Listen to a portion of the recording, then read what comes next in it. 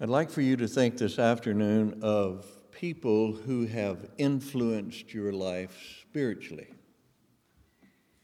Just relax for a moment and go back, if you can, to the very beginning.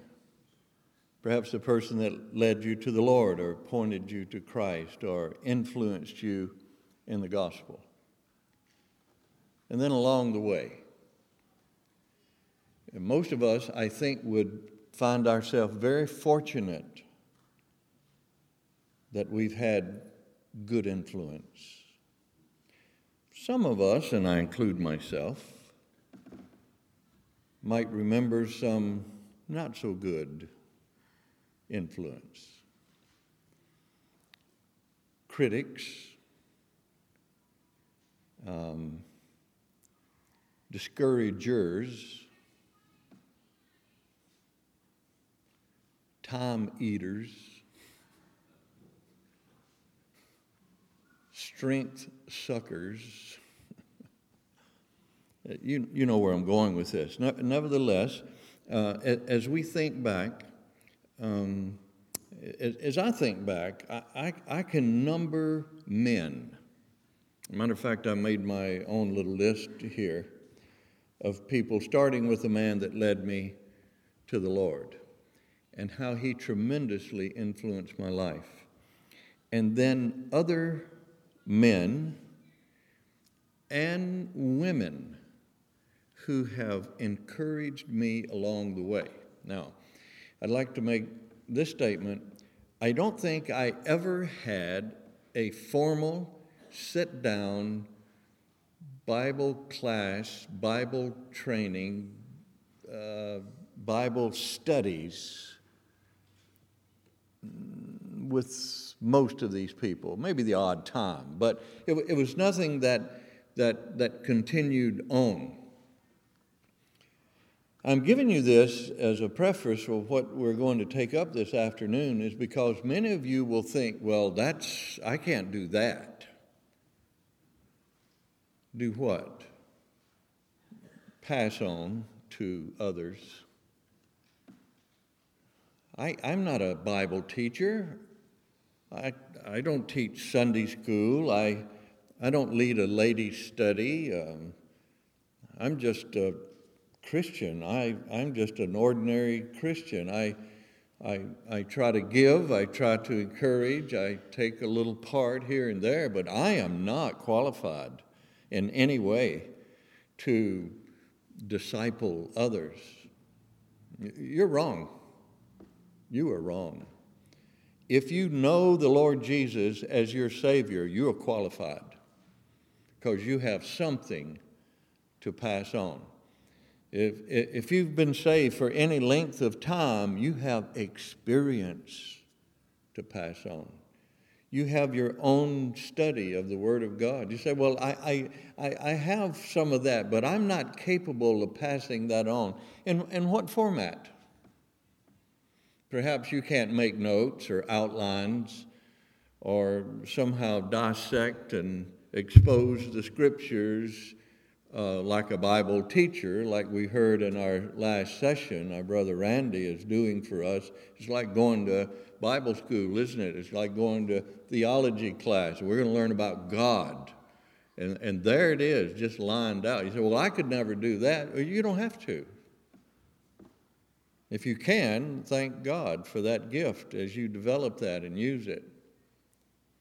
But of this short list that I made of people that just stand out in my life, they didn't do any of those formal outlined, sit down, day after day, week after week, year after year. But let me tell you something, they handed down to me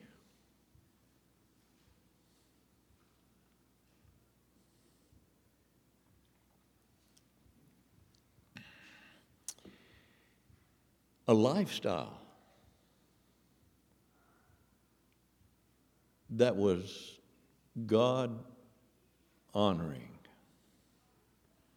Christ exalting,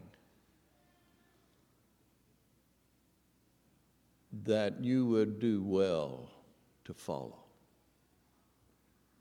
That's our subject this afternoon. our strategy for going on. Let's take our Bibles, please, and look again at 2 Timothy chapter 2. I'll read for you again the first 7 verses. Watch your Bible, please.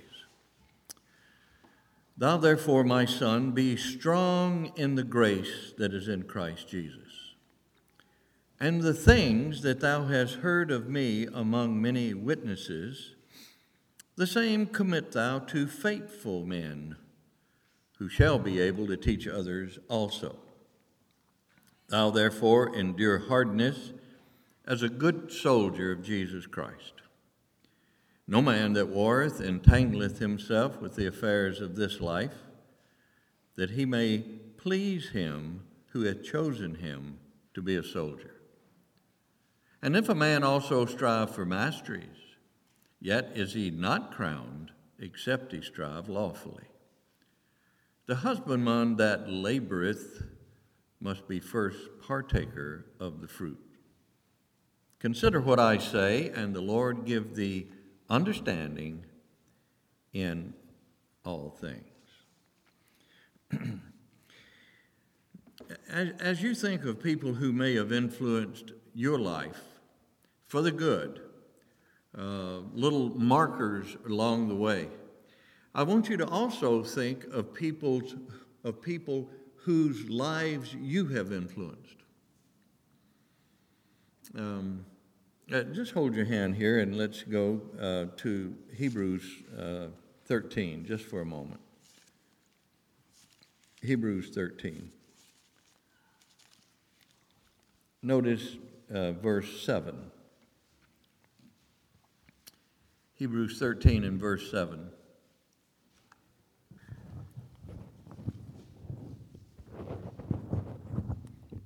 Excuse me. Hebrews 13 and verse 7. Remember them which have the rule over you, who have spoken unto you the word of God, whose faith follow, considering the end of their conversation.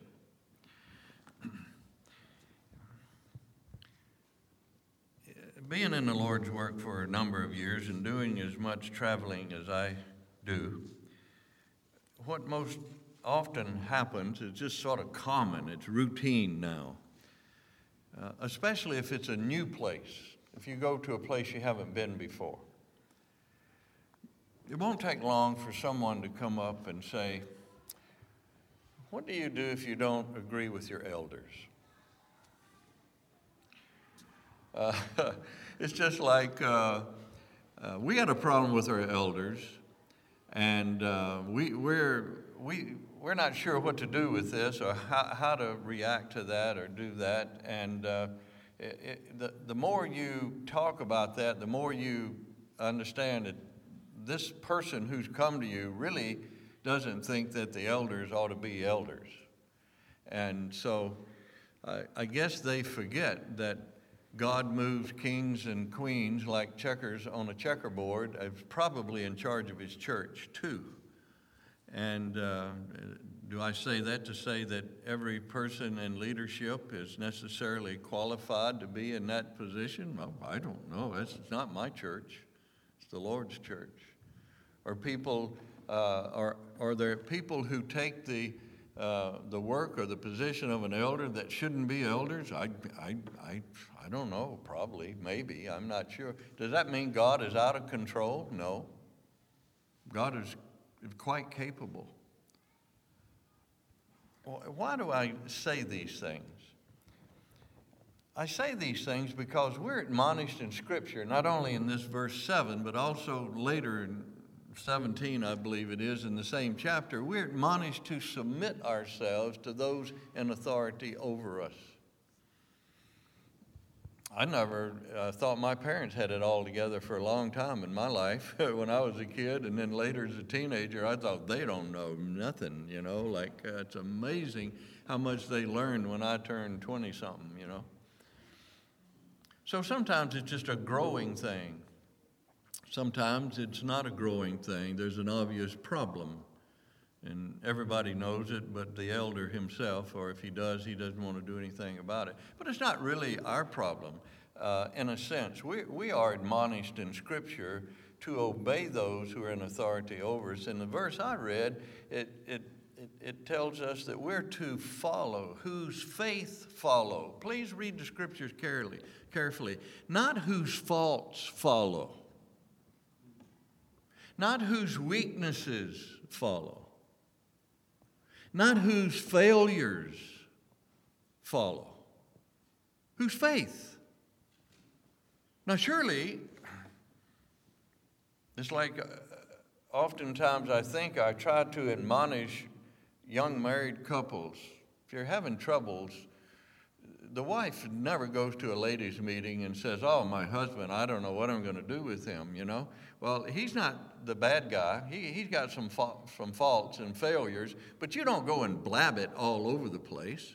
That's something that is confined within your own marriage, or perhaps to your closest friend or counselor or someone like that. But why is it that we think we can go out and rake our elders over the coals in front of everybody? That's not good. You shouldn't do that. You say, but you don't know them. You're right, I don't know them. But they're not all bad. They have some good points. And I think this is what the Scriptures are trying to tell us. Those who have the rule over you, we are to submit to them, and we are to follow their good things, whose faith follow, whose example, when it's a good example, follow. Not bad examples, not temper tantrums, not words that are not guarded, not attitudes that are wrong, but whose faith follow. You can learn a lot from just about anybody if you're careful and discerning.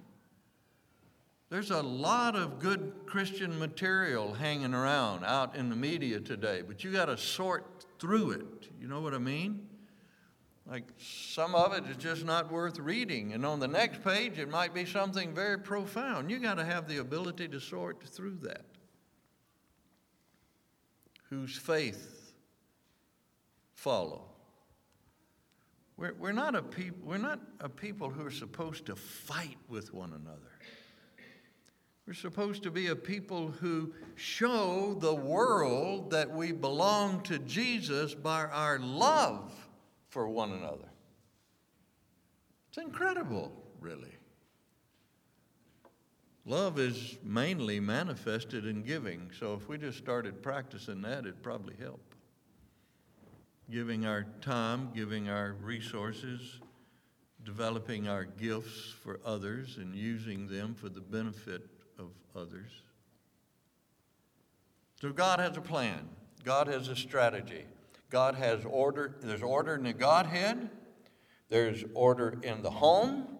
There's order in the church. One thing you must get in your head is that God talks about order, not superiority or inferiority, but order.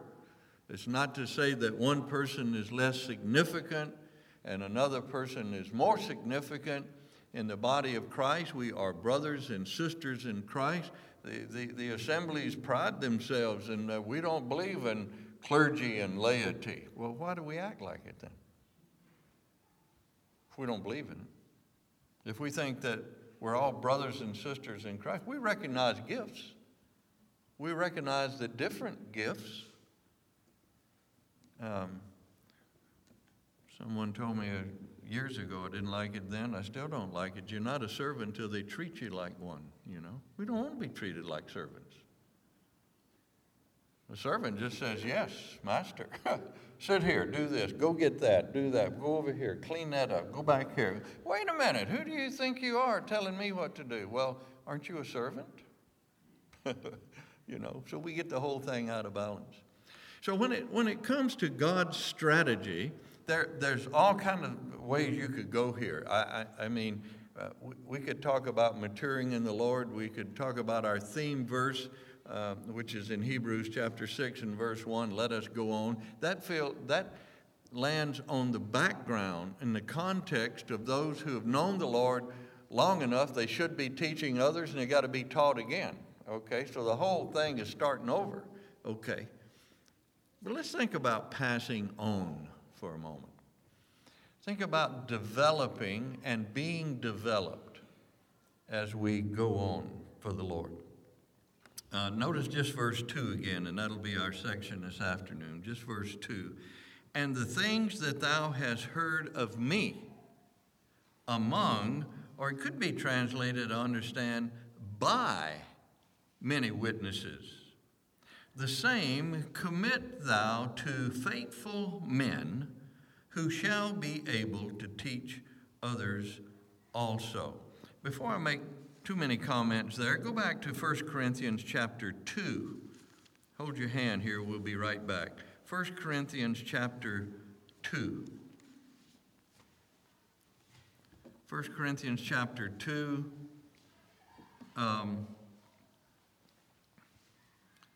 In verse 9, eye has not seen, neither ear heard, nor has entered into the heart of man the things which God has prepared for them that love him.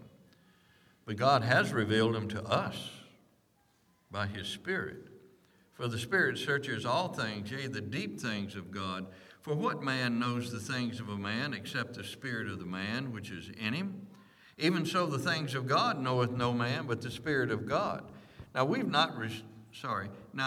have received not the spirit of the world, but the Spirit which is of God, that we might know the things that are freely given to us of God. Verse 13, which things also we speak. I'm assuming the we here would be the apostles, the teachers.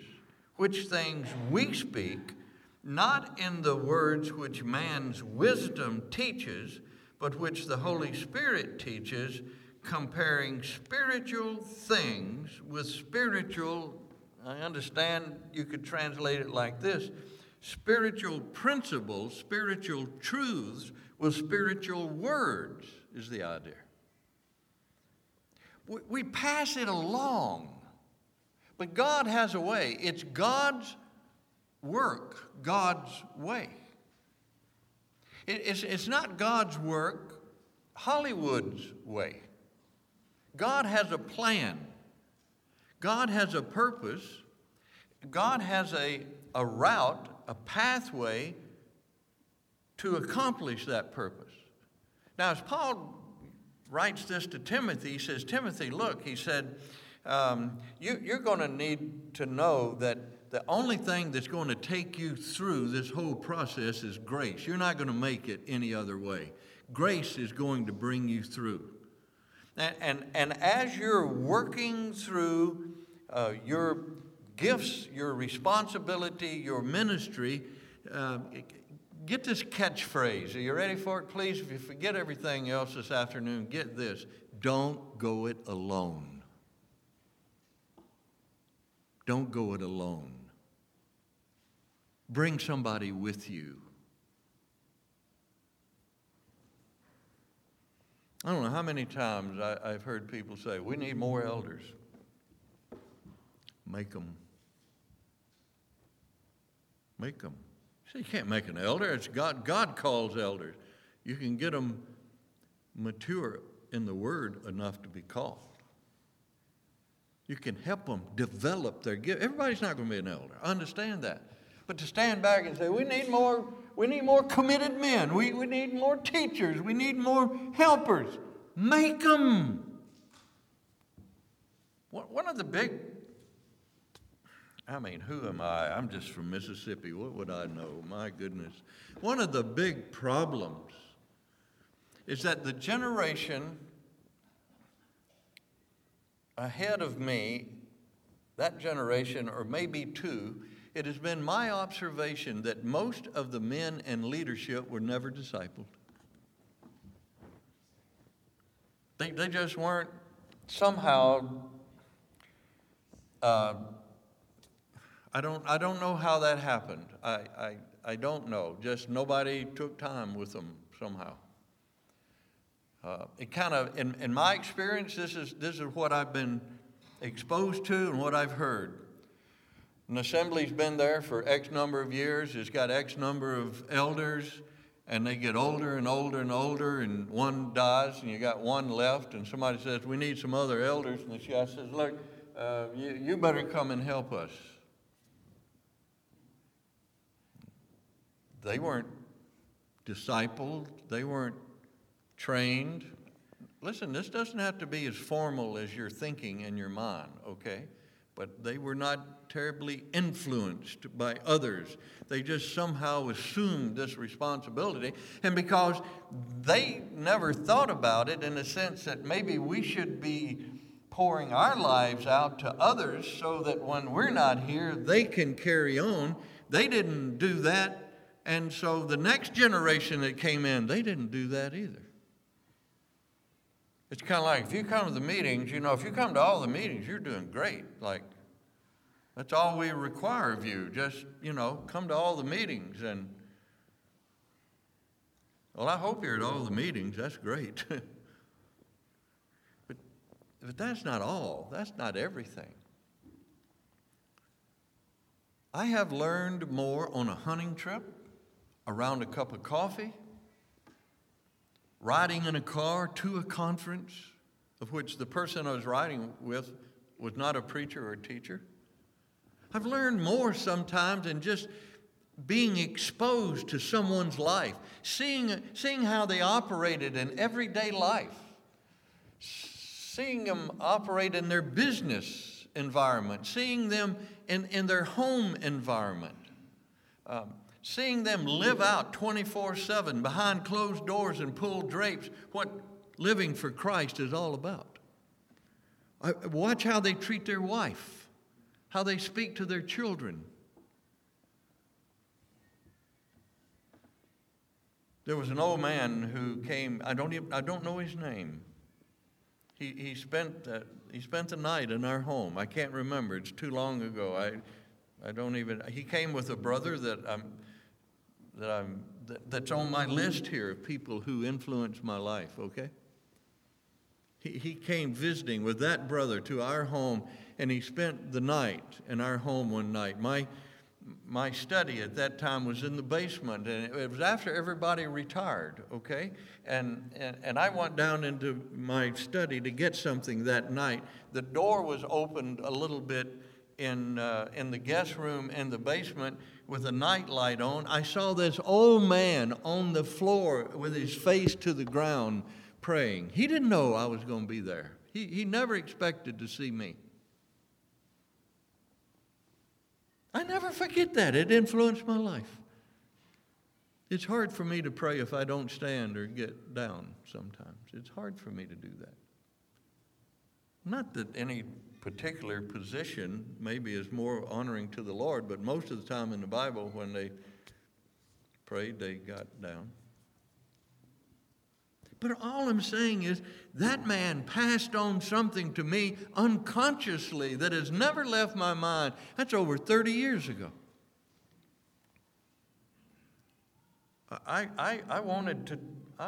like that. I want to do that. Sometimes I just can't help it. I just got to get on the floor. I can't help it. And how did I cross that bridge? How did I get encouraged to do that? Who discipled me? Who handed that down to me so that my life could be influenced that way? A man, I can't even remember his name, and he never knew I saw him that night. Who are you influencing? What kind of influence are you? Little eyes are watching. It might be grandchildren or great-grandchildren now, but they're watching, And babies in Christ are watching, folks.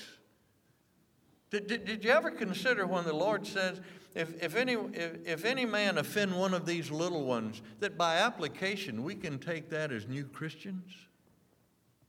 This severe judgment pronounced on people who offend little ones. What are we teaching little ones? You say, well, I'm not a teacher. I don't. Yes, you are. Yes, you are. People are watching you.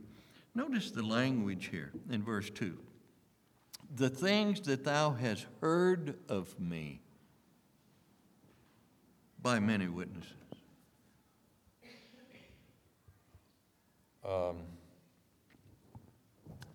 What do people hear about you? What's your testimony? What's the general understanding of your life as a Christian? Imagine for a moment an elders meeting and your name and your family's name comes up and the elders go, oh, brother, what are we going to do with those people? They're never happy, you know. We can't make them happy. I don't know what we're going to do with them. Or your name or your family's name comes up and the elders say, oh, I would to God we had an assembly full of families like that. People know you for who you are, really. I mean, we can pull it off on Sundays and Wednesdays or whenever your prayer meeting is, and in camp we put on our best face, and you know, but what are we really like? Eventually it shines through. You always have a critical spirit. You always have a word of encouragement. Are you always looking for opportunities to just encourage someone along the way? Or do you say, you know what, I don't think what he said was right. I'm going to talk to him about that. There's nothing wrong with constructive criticism. My goodness, if any man has done any kind of preaching at all, you know it's all not how nice you did, Brother Joe, you know. I mean, you get it, you know. Nothing wrong with godly men and women coming up and saying, now, brother, you know. But when we have a critical spirit, what do people hear about you? What is your testimony? How do you want to be remembered? What kind of legacy are you leaving behind? Who are you influencing along the track behind you? The things, I wonder what kind of things. The way that I love the Lord, the way that I express that, my influence in the meeting, my influence in my family, the way I run my business, the things that you have heard of me by many witnesses. Notice, those things, I want you to deposit, entrust, commit. I understand this is the same word the Lord Jesus used when he said from the cross, Father, into thy hands I commend. I totally give it over. If you had a large sum of money and you wanted to make sure that that was properly cared for and used wisely for the Lord, you'd be very careful who you entrusted that money with. You wouldn't just say, does anybody here like to take care of $3 million for me? I'd just like to turn that over to you, you know. You'd be very careful with that. How about things that are indescribably worth more than any monetary value you could put on something on earth? How about the eternal word of the living God deposited into the heart and the life of a young man or a young woman sort of at the end of your journey? You've got to somehow trust that person that they're not going to use that unwisely but wisely. So you'd be very careful who you would pick. And so he says, the things, the doctrine, the teachings of Christ, the apostles' doctrine, our New Testament as we see it, the epistles, and all that we've been instructed to do, you be very careful who you hand that to. Matter of fact, you commit that, you deposit that into the heart of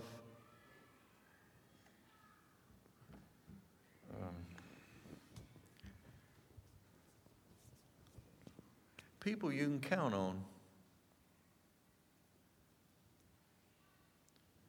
You say, well, they're young and they're inexperienced, but are they faithful? But they're not teachers. They can't.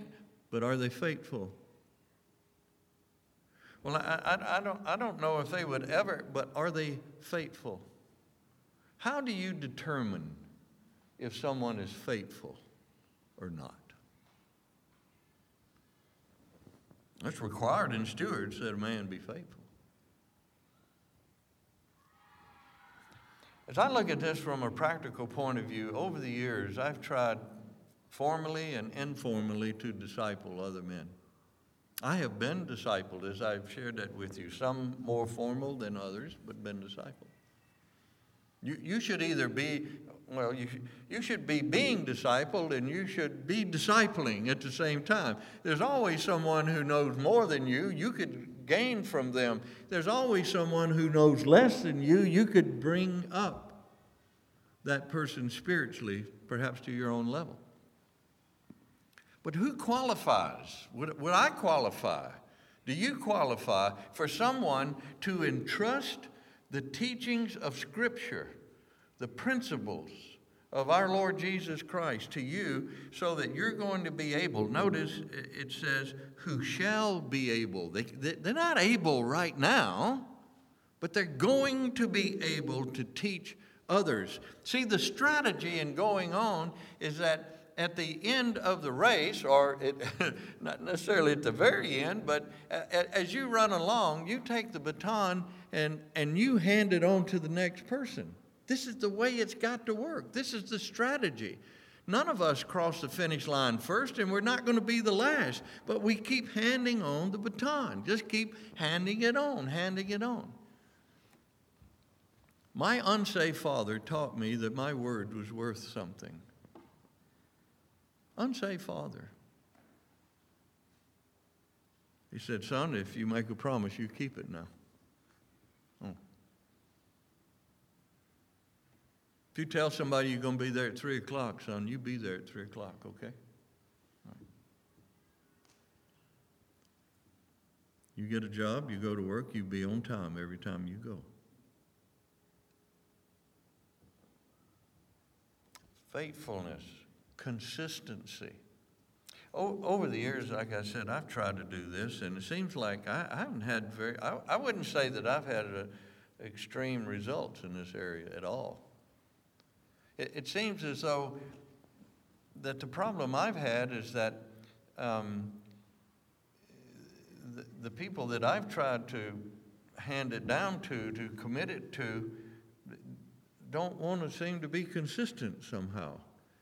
They don't seem to want to, well, I mean, a simple thing. We're going to meet at 2 o'clock or 8 o'clock or whatever. It doesn't matter.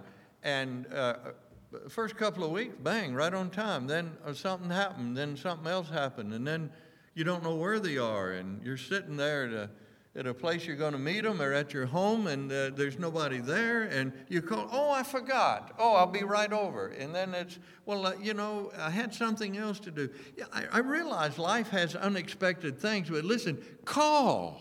That's all you got to do. We got cell phones all over the place. Call a person and say, something has come up. Do you not even have the decency to do that? How can you pour your life, what little you may know, what things you're passing on, to someone who doesn't even have the decency to show up when you've arranged a time to get together and pray or read the Bible and do something like that?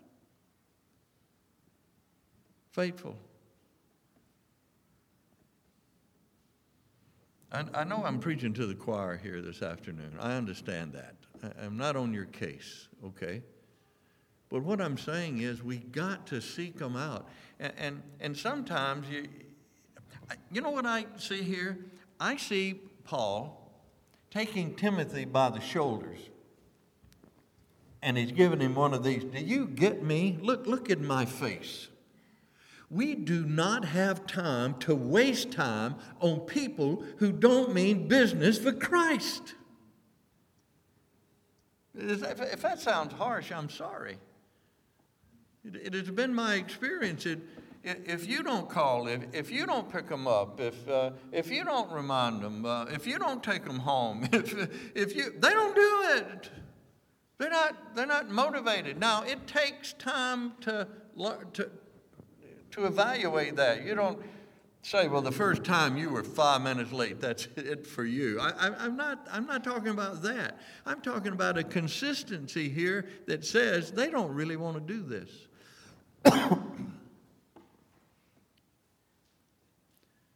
Find somebody, please. Have them over to your home. Have supper with them. Read the scriptures with them. Men and women. Older men teaching younger men. Older women teaching younger women. Listen, it doesn't have to be a formal sit down in the class, 1 hour. Okay, that's it. You go home. I got somebody else coming in now. I'm not talking about that. I'm talking about passing on a lifestyle of faithfulness to someone else who is faithful. Some of the greatest lessons I have learned in my Christian life have not come from the classroom. It has come from individuals who have sold out for Jesus Christ. And somehow you just want to imitate them.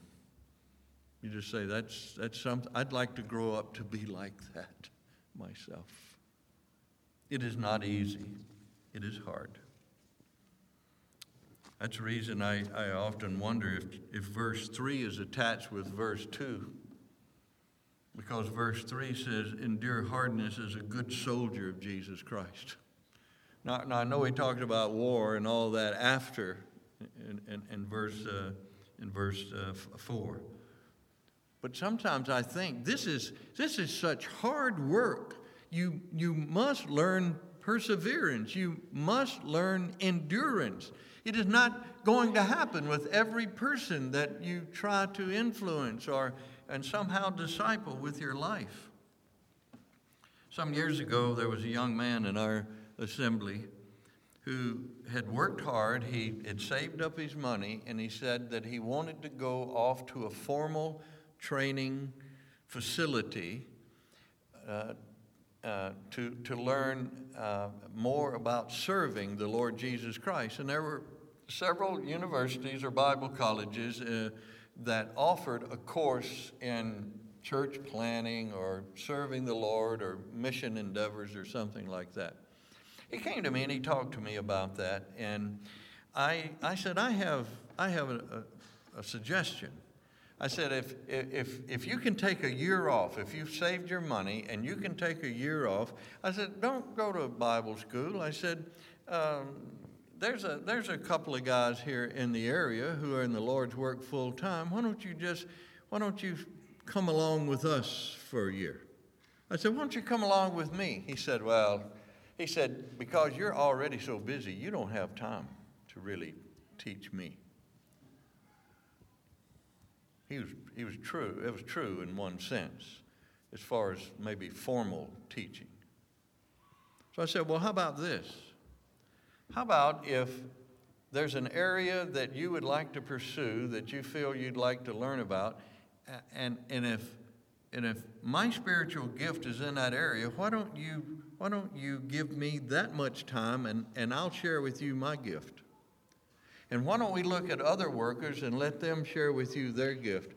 You know what he did? He ended up spending 1 year with 4 full-time workers in the area. He learned everything from song leading to how to organize a wedding and a funeral and hospital visitation. And he'd already had 4 years of Bible school. It wasn't like that we were going to necessarily go back over everything in Bible school with him again, but he needed to know how does it work out in real life. Live with a family that has a lot of children. How does that work out at home? How do you approach someone whose loved one has just passed away, and they call on the elders or someone in leadership for help? How would you ever learn that?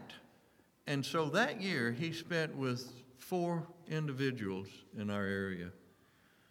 That young man is an elder in an assembly today, and he's not perfect, but I'll tell you something. He's got a good foundation in the Word of God, and he's got a good foundation in circumstances and experiences of life. And how did he get that? Sort of informally passed on by just rubbing shoulders with someone else and learning from their experience too. You see, everybody here qualifies for that. You don't have to have a degree in Bible. You don't have to say, well, I've got the gift of discipling, if that is a gift. You don't have to say, well, I'm a teacher in real life and secular life, and so I can teach the Bible. It's passing it on, passing your faith on, passing what you know from the Word of God on. This is the strategy. Don't go alone, because if you go alone, at the end, there's nobody to hand it to. It's just someone who now assumes something, and perhaps they know very little or have done very little, and they will just propagate that whole thing over and over and over. Somewhere we got to stop the music. Somewhere we've got to start this process, this strategy of passing on to others. The things that thou hast heard of me among many witnesses, the same things deposit into the life of faithful men and women who shall be able to teach others also. Let's pray. Father, thank you for making things very simple for us. We don't have to have some special degree in secular academics in order to understand the simplicity of your plan. It's just a father passing on to his children, to his wife. Just a Christian passing on what he learned this week to another Christian in the meeting. Just Christians rubbing shoulders with Christians, families encouraging families, just passing on the truth of God's word, practically worked out in our lives every day. This is the strategy. God's work, done God's way. And no, Lord, there are many gray areas in how to do this, and we would be very careful to demand any particular way. But if we're walking in the light, then we need to be able to pass that on to someone else. And so bless these dear ones now in later years in life. They perhaps think, well, there's not much I can do, but their children are watching, their grandchildren, their great-grandchildren are watching. Young believers are watching. And surely they want to be able to pass on, to commit, to deposit in their lives the things that they have learned over the years. Oh God, may we always give glory to the Father through the Son in these endeavors for Christ's sake.